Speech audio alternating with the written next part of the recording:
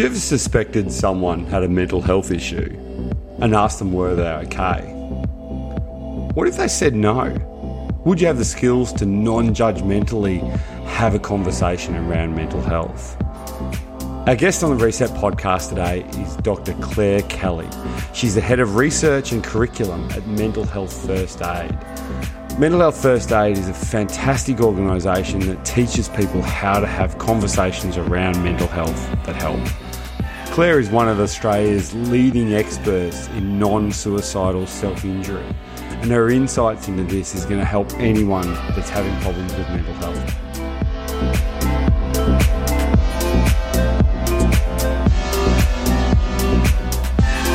So, Claire Kelly, welcome to the Reset podcast. Is it good being you? Is it good being me? Look, I've got sunflowers, I've got a cat here, I've got another one over here. Very good being me. It's today. Awesome being you then, isn't it? Yes, and thanks for having me on. My pleasure, but it's amazing some of the work that you do. I might let you tell us about, what does a typical day of Claire Kelly involve, and tell us about all the work that you do in mental health. I hope you have a few hours. Look, I don't think that there is a typical day in the life of Claire Kelly. I'm the Director of Research and Curriculum at Mental Health First Aid. So I actually oversee three teams, the research team, the curriculum team, and the instructor quality and accreditation team, as well as I do a lot of all of the mentoring for our new international licensees, which these days is happening over Zoom. I've done it a few times over Zoom now, but usually involves going over to meet a team of people and talk them through their translation and their adaptation and all of that good stuff, as well as, of course, work that we do with the University of Melbourne. At the moment, lots of work on a manual for mental health first aid in China, which has been informed by expertise in China from consumers, people with lived experience, as well as experts. How is mental health in China? Lots of things. It must be communist governments and some of the freedoms that we take for granted aren't there. How is their mental health? Do we know? Look, we don't really know. We can make the assumption that the rates of mental illness are potentially quite a bit higher, but there really aren't reliable statistics. I mean, for example, even looking at something like the suicide rate, I think that their official suicide rate is lower than ours, and no one actually believes that is the case. That's really about, when you're talking about government published statistics, it's very much a question of how were they collected, how are they being reported. So yeah, it does make it tough. So for people that don't know what mental health first aid is, and I'm going to pretend I'm not a mental health first aid instructor during this, so we're just gonna tell me as if I don't know some of this stuff. Okay, so all right, tell us what mental health first aid is. Okay, well, look, it's actually really useful to think of mental health first aid by picturing physical first aid first. So we're really talking about the help that's given when someone is developing a mental health problem or in a mental health crisis, or who has an existing problem which is currently worsening. So it might be a new episode of depression or a new episode of psychosis. And it's the help that the mental health first aider gives until either appropriate professional help has been received, or in the case of a crisis, the crisis might actually resolve.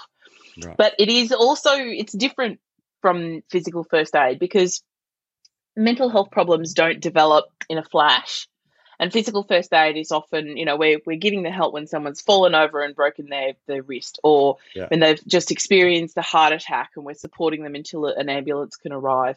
Whereas with mental health first aid, because it can take time for the problem to actually develop, and time for it to resolve as well, of course, it means that having a few people around any one person who actually know a little bit about mental health and how they can have a supportive, non-judgmental conversation means really that they're just that much more likely. The not judgmental is a really important part. It's huge. And, it's not just about being non-judgmental. It's actually about making the person really feel that they're not being judged. Actually going out of your way to ensure that you have listened without sort of saying, well, we've got to make changes here. This isn't good. We've got to stop drinking like that, or whatever it might be. That's not helpful. So it's really about setting aside any judgments that you do have, and also making the effort to make sure that what you do say comes across as being really compassionate and non-judgmental and empathetic. Yeah. Do you, like, you using the word empathy there? It's always a really, how do we sort of work out how to be empathetic in a way that is non-judgmental, and what sort of tips would you give people for having that conversation? Because it's not an easy one to have. It's really not, and I think that there's always that sort of are we talking about empathy? Are we talking about sympathy? And I actually think that some of the definitions have gone a little bit fuzzy now. But I think what's your take on probably that? Look, I feel as if sometimes sympathy is appropriate. When someone's having a rough time, we can feel bad for them. It's not. I don't believe that sympathy and pity are the same thing. Right. But when someone's grieving, we feel sad for them. And that's okay. But for me, empathy is about trying to understand what the person might be experiencing and how we can best support them. So it's not necessarily about, well, I'm just going to imagine what it would be like if I was in this terrible episode of depression. But it is about saying, well, this person is really right now, perhaps they don't feel as if they deserve the help that I know that they would really benefit from, or they're living in a situation where seeking professional help is going to be really tough, might be for cultural reasons or financial reasons, and trying to tailor the support that you give in a way that recognises their unique situation. To me, I think that's the most important thing. Because mental health first aid, it's not about being a counsellor, is it? You're not there to fix their problems. We've got to make a really definite line under that, isn't it? But that's not. It is really important, and you're not making a diagnosis either, ever. You can recognise a cluster of symptoms that suggest that a person might have a mental health problem, and having an understanding about that can make it a little bit easier to have a conversation with them about it. If we recognise that, well, if somebody feels really worried and upset and maybe even distressed in particular sort of situations, and that recurs, then we might think that, this looks like an anxiety disorder. It doesn't mean that we say, I'm diagnosing you with X illness, but it means that you can have enough of a conversation with them so that you can encourage them to find out some more information, if they want to do that before they consider professional help, for example. And that's kind of what it is. It's kind of like triage, isn't it? You're sort of triaging a little bit what's going on and sort of working out where the best place to get them to get the help they need. Yeah, I think triaging is probably not a bad way to think about it, especially when sometimes we're talking about a fairly mild problem. It might be the beginning stages of something. Perhaps someone has, over time, started finding it harder to feel cheerful in situations that they would usually feel cheerful, or it's just getting really hard to get out of bed in the morning. It's sort of not enjoying the things that would normally and it's but it's only the beginnings there, and knowing a little bit about some of the evidence-based self-help strategies that are available, people might be able to make some changes of their own. For others, it's going to be really important to seek professional help.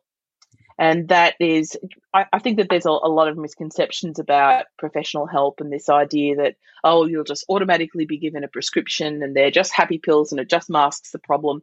Yeah. Actually, the vast majority of people have great benefit from psychotherapy, from talking therapies, which are very much about learning the skills to cope and the skills to manage emotions, rather than being about, thinking about everything that's ever happened in your past and why you might be feeling bad.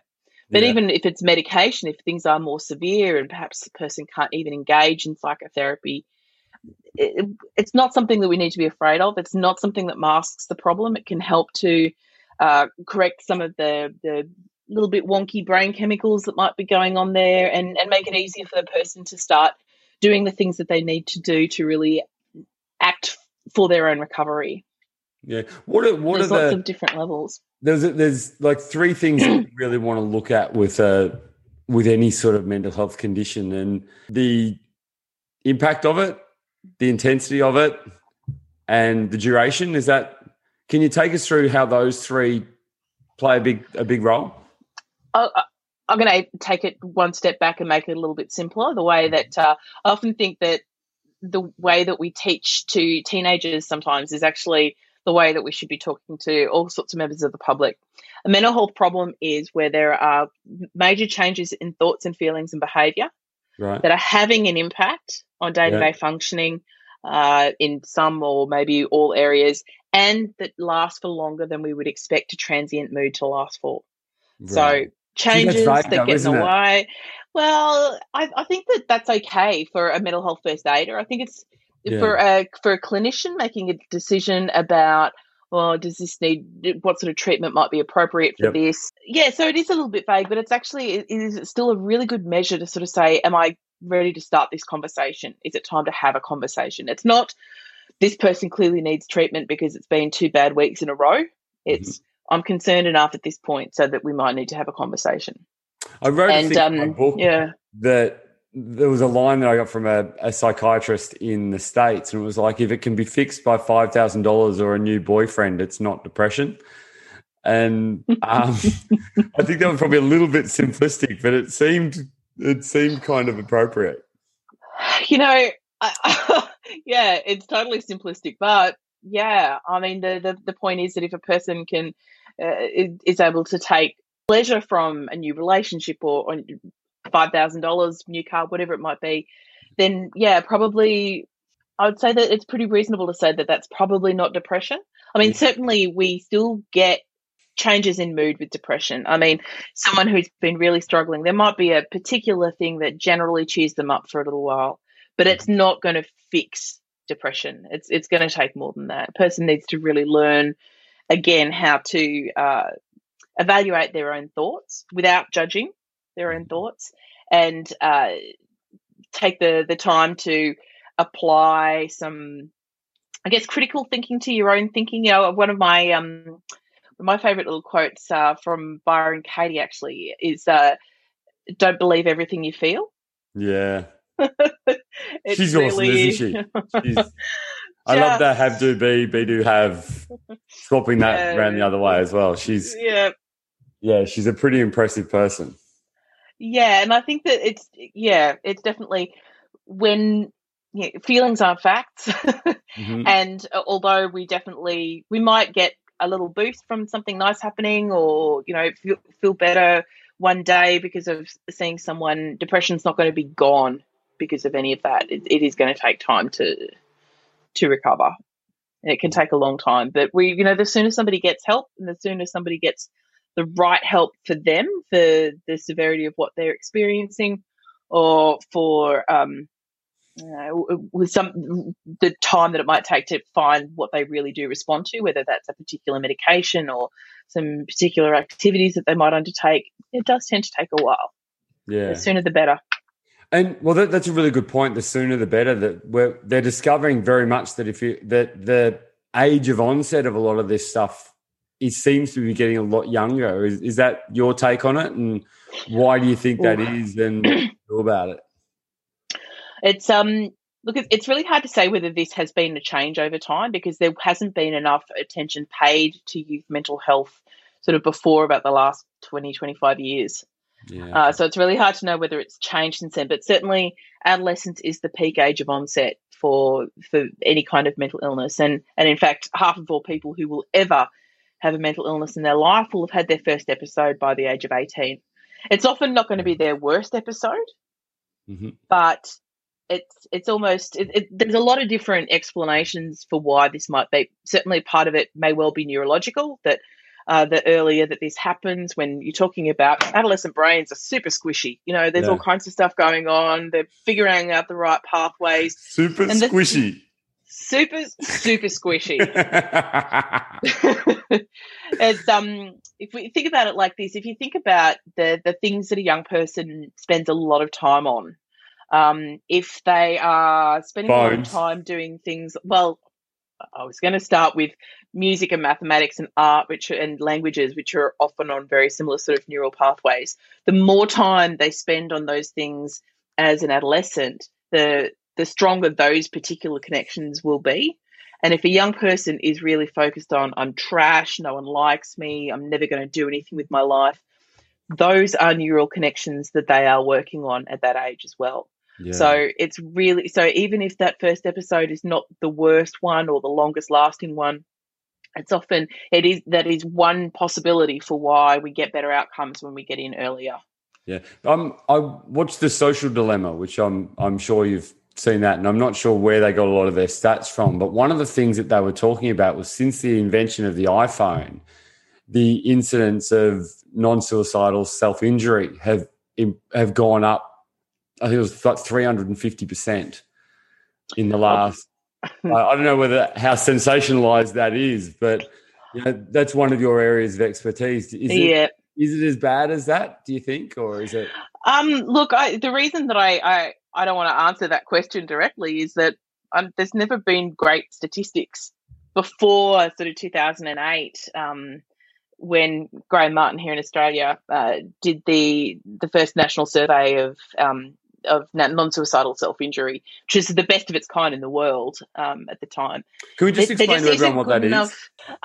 Okay. So a simple definition is that it is an injury that a person does to themselves. And I do mean injury, not, we can do all sorts of things that might harm ourselves, like eat too much or eat too little, and all of those things are harmful. But when we're talking about self-injury, we're talking about an injury generally to the skin that is done as a way of relieving an emotional state that is not intended to result in the person's death.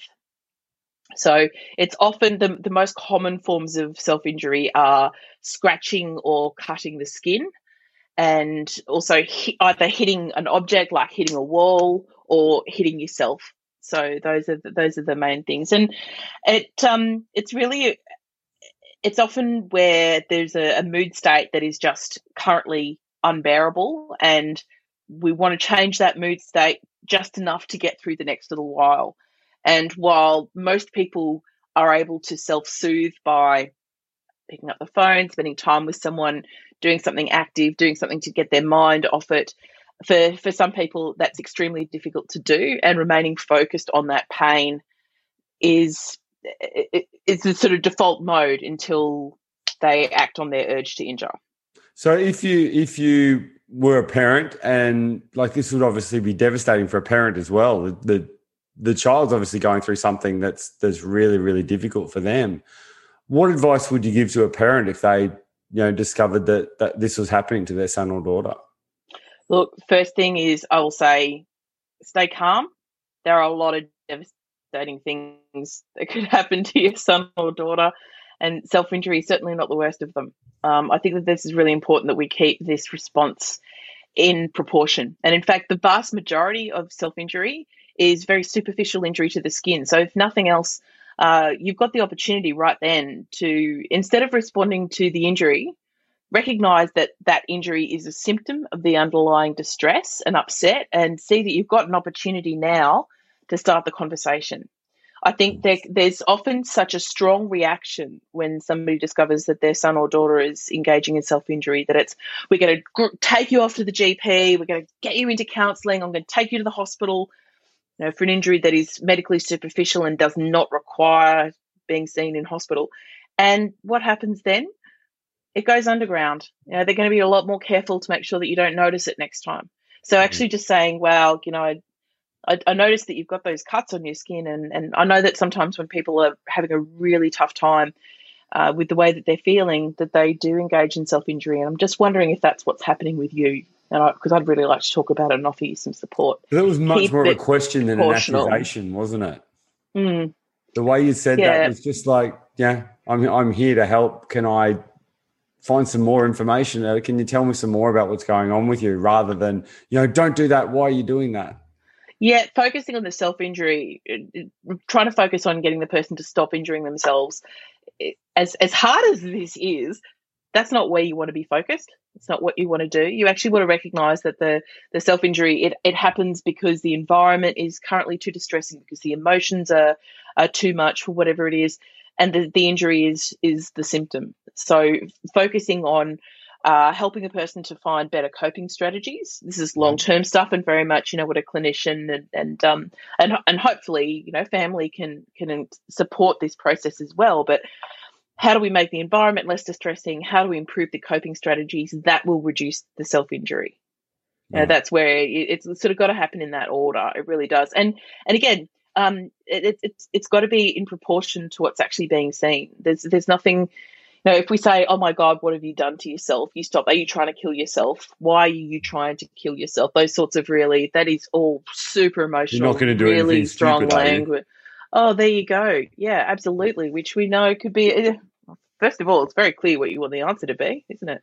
Yeah. But yeah, look, we've got to see it as an opportunity. I think that people often, we can forget that people use the language that is familiar to them, the language that they feel able to use. And if they don't have the language to say, I'm really struggling, I don't know why I've got these huge feelings, but I can't cope with them, and sometimes I want to cut myself. No one's going to say that, No. but they may cut. And if we recognize that this is a communication as well, sometimes, and it's not to say that this is attention-seeking behavior. It's really important. That's a real clear definition with that, isn't it? Oh, it's not only attention-seeking behaviour. No, and if it is attention-seeking behavior, if the person is trying to attract your attention, it's because they need it. Look away from your phone and pay attention to your kid. Studies suggest that 100% of humans need attention. Right. And we know that, when somebody's struggling, they need a little bit more attention. But it's when we say, if I was, if you spot somebody waving off the beach saying, help me, I'm drowning, we don't say, that's not appropriate language to use. Yeah. Make you're right for swimming outside the flags. They're just after attention. We need to recognize that if a person is seeking attention, it's because they need attention. And instead it's often regarded as being manipulative in some way. The vast majority of people who injure themselves can go to incredible lengths to conceal those injuries. And it's amazing to me that someone who has gone to great lengths to conceal their injuries and then someone sees it, the response to that can be, this attention-seeking behavior. Yeah.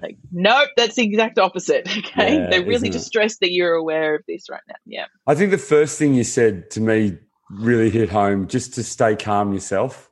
Yeah.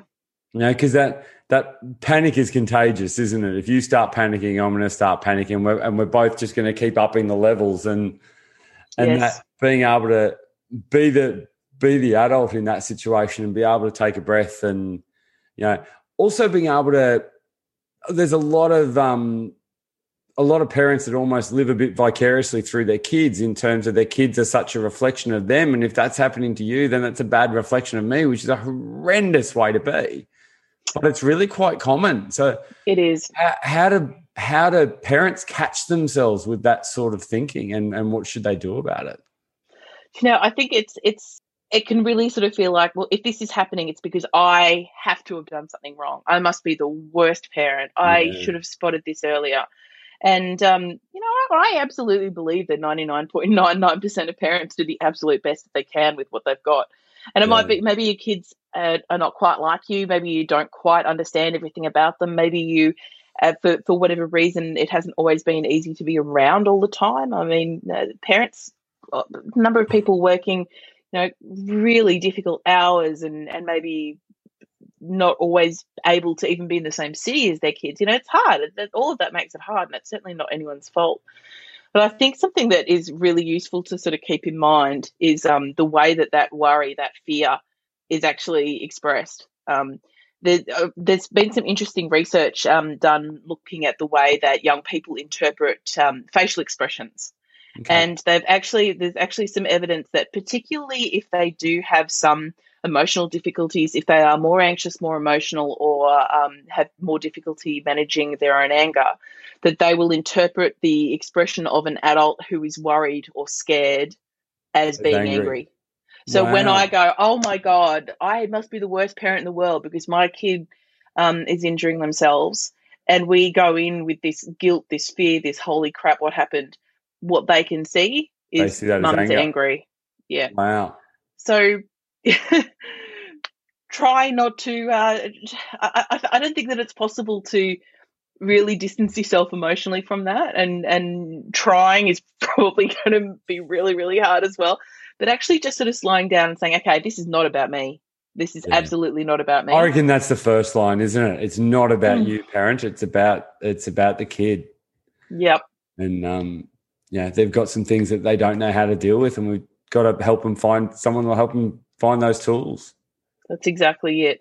The interesting thing is, I think perhaps because there's this feeling that it's a new thing, and it's certainly not a new thing, although I know I said earlier I wouldn't put a specific percentage on this, but certainly it does appear that there is an increase in the population of self-injury over the last sort of 15, 20 years. Hard to actually quantify that, but it is probably there.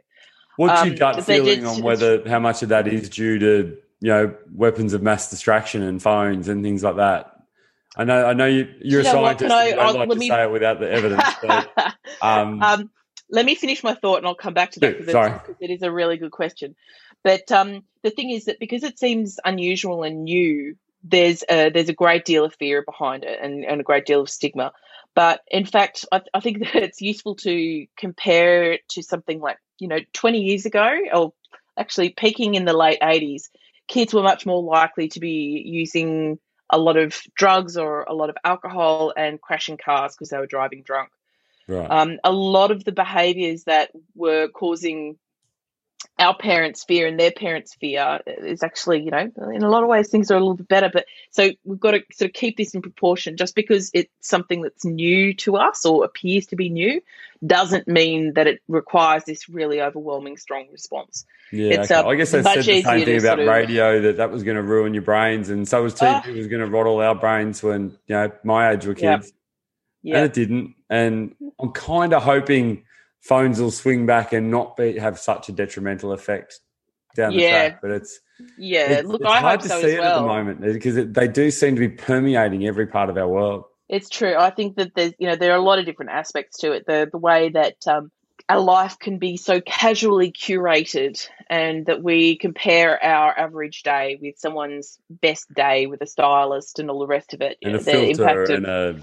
Yes, and a lovely painted on sky, and I mean, and that's just around sort of body image and fear of missing out. I mean, even when we talk about the way that people can treat social media the way that a lot of others, historically we might have written in our diaries.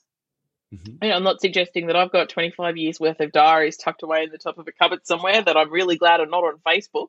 But that's, it's that very sort of things that we might have said to our diaries once are now going on Facebook or on Instagram or wherever it is. And that can, in a way, amp us up as well. Everyone's distressed. People might be trying to offer support, but they're burnt out by it as well. And then, there's a whole lot of different things that are going on, but add on top of all of that, the fact that often devices are being used until late at night, which means that it's a lot harder to get sleep. Yes. And so it just, when I do sort of feed the beast in a way. One thing I find when I do workshops is that I ask where people leave their phones at night, and 90% of people have them right next to their bed, and it becomes the first thing they look at when they start their day. Yeah. As someone who's a mental health professional, how do you see that as affecting, the whole lot of it? Look, I think in a whole lot of different ways, and probably different people in different ways. I'm really careful not to discount the good side of it as well. I think that particularly for people who feel marginalised, their social life might be very much attached to their phone. It can be the source of support and friendships and all the rest of it. But I also, I've seen it myself that teenagers can say, "Okay, I'm going to bed now," and then they they put down their phone, and 5 minutes later they're back saying, "I can't sleep." Yeah. Okay. So there's a bit of a failure to quite understand the impact that that blue light might be having on them as well. But I actually, compared to all of that, compared to the lights and the social media, there is so much anger online. Mm-hmm. There's so many opportunities to really be mean and to read mean people, and to really get the, if somebody is really loud and really sure they're right and they're angry about it, there's something that feels kind of righteous about it when you read it. Yeah, that guy must be right because, geez, he's using all caps and it's bold. Yeah. Really frightening talk of violence and misogyny and all that sort of. Really, there's never a small response. If somebody says something awful, they're cancelled. It's not, hey, you want to think about rewording that a little bit, might be helpful to understand that using language like that upsets X people. Or I would prefer that you didn't call someone crazy. Instead it's this person's cancelled, they're ableist, that sense of anger, or Luke, what am I saying? Look, I just feel I get like it's just, almost like outrage porn. Yeah, it's outrage porn. If I say something really outrageous and this is terrible, then more eyes are going to look at it. I'm going to get more likes. I'm going to get way bigger dopamine hit from it. Oh, surprise, surprise! I'm going to want to do that again. And that's just kind of the way positive reinforcement works, doesn't it? That we got some really good responses last time. I yelled and screamed and used all caps, so let's do that again. Yes, and unfortunately, the measured responses to those are often just so quiet they go missing. I don't know if obviously you're a podcast guy, Luke. So have you ever come across the podcast Conversations with People Who Hate Me? No. There's a recommendation. There's a podcast called People Who Hate Me. Conversations with People Who Hate Me. Wow. I've forgotten his name, but he's involved with the This American Life and a few of those other podcasts. Right. And he's very left leaning, and he's gay, and he's got quite an out public persona around that. So of course he gets comment sections full of trolls. So he and one of the producers of This American Life sort of said, "Oh, let's reach out to some of these people and actually get them on a show." So he's talking to people about, so you said this to me, and just wondering now, what were you thinking at the time? This was a really unkind thing to say. Wow. And the number of people who actually just sort of said, I don't even know. I don't even think like that. I wish that I hadn't said it. It was a crappy thing to say. Like, sometimes you forget that there's a human on the other end of it. And how many of those conversations actually turned into something that was a respectful exchange of views, and both the guest and the host really walking away with a new experience of a new understanding of what somebody else might be experiencing. It's an amazing podcast. It really is. A great line by Abraham Lincoln that's something along the line. It just sort of shows how great he was as a president in a really tumultuous time. But it's a line along the lines of, I don't like that man. I think I need to get to know him better. And I guess that's what we're talking about there, isn't it? It's like, someone who disagrees with me. So, but there's something about stress. There's someone that spends a lot of time talking about stress, that the more stressed we get, the more definite we get about things. I'm right, you're wrong, bugger off. And we become defensive, we become dumb, and we just dig our heels in on whatever it is. And at some stage, Adam Grant's recent book called Think Again, which is basically all about looking at the paradigms in our thought patterns and seeing which ones we need to change because they're outdated.